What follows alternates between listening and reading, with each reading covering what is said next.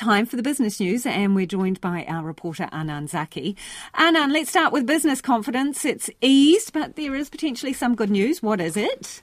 Kia ora, Lisa. Look, it's a bit of a mixed bag, to be honest. I mean, ANZ's latest business confidence survey is out, and look, the headline business confidence level, it's fallen, but firms are feeling a bit more upbeat about their own outlook. So that's a bit of good news. The other key thing to look out for in this monthly survey is inflation expectations.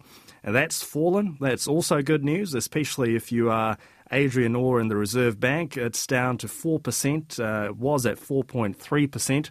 So it's heading in the right direction, but 4% is still too high, remembering the central bank will want it to be between 1 and 3%. But look, this is what they probably don't want to hear. Nearly half of firms still expect to raise their prices. It's slightly less than the month before, but still pretty high, and a sign of the ongoing cost pressures facing businesses. And speaking of cost pressures, 74% of businesses expecting their costs to lift in the next 3 months or so. So I think that says a lot. Now, in her note this afternoon, ANZ's chief economist, Sharon Zona, who's been busy lately, she highlighted the shipping woes for retailers and those in the agricultural sector. She was saying that freight delays to and from Europe, they're causing headaches, with ships diverting around the southern tip of Africa because of the situation in the Red Sea. And Sharon Zona also still remaining pretty sceptical on whether the Reserve Bank has done enough to get inflation fully under control. And going by this survey, she's saying that inflation is certainly not beaten, and there's a high chance that future data will show there's more work to do to return inflation back to that 1 to 3% target. And regional economies, they're feeling the squeeze, are they, Anand?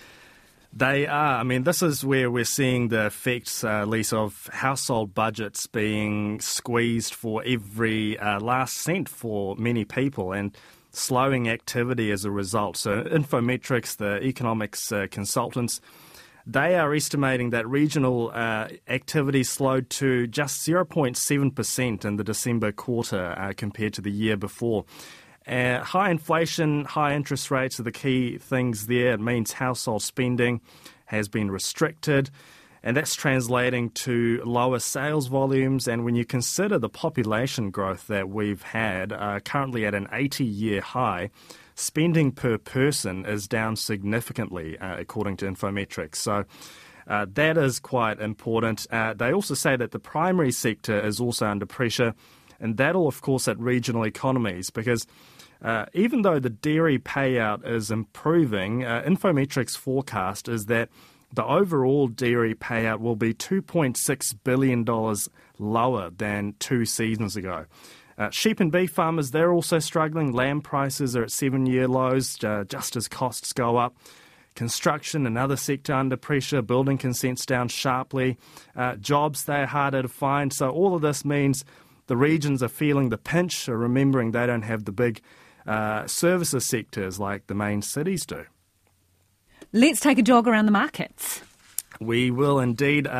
Local top 50 index fell 22 points, 0.2% to 11,741, dropping back after yesterday's RBNZ-driven rise. And the Kiwi dollar, 61.1 US cents and 93.7 Australian. Thank you, Anand. That's Anand Zaki with Business News there.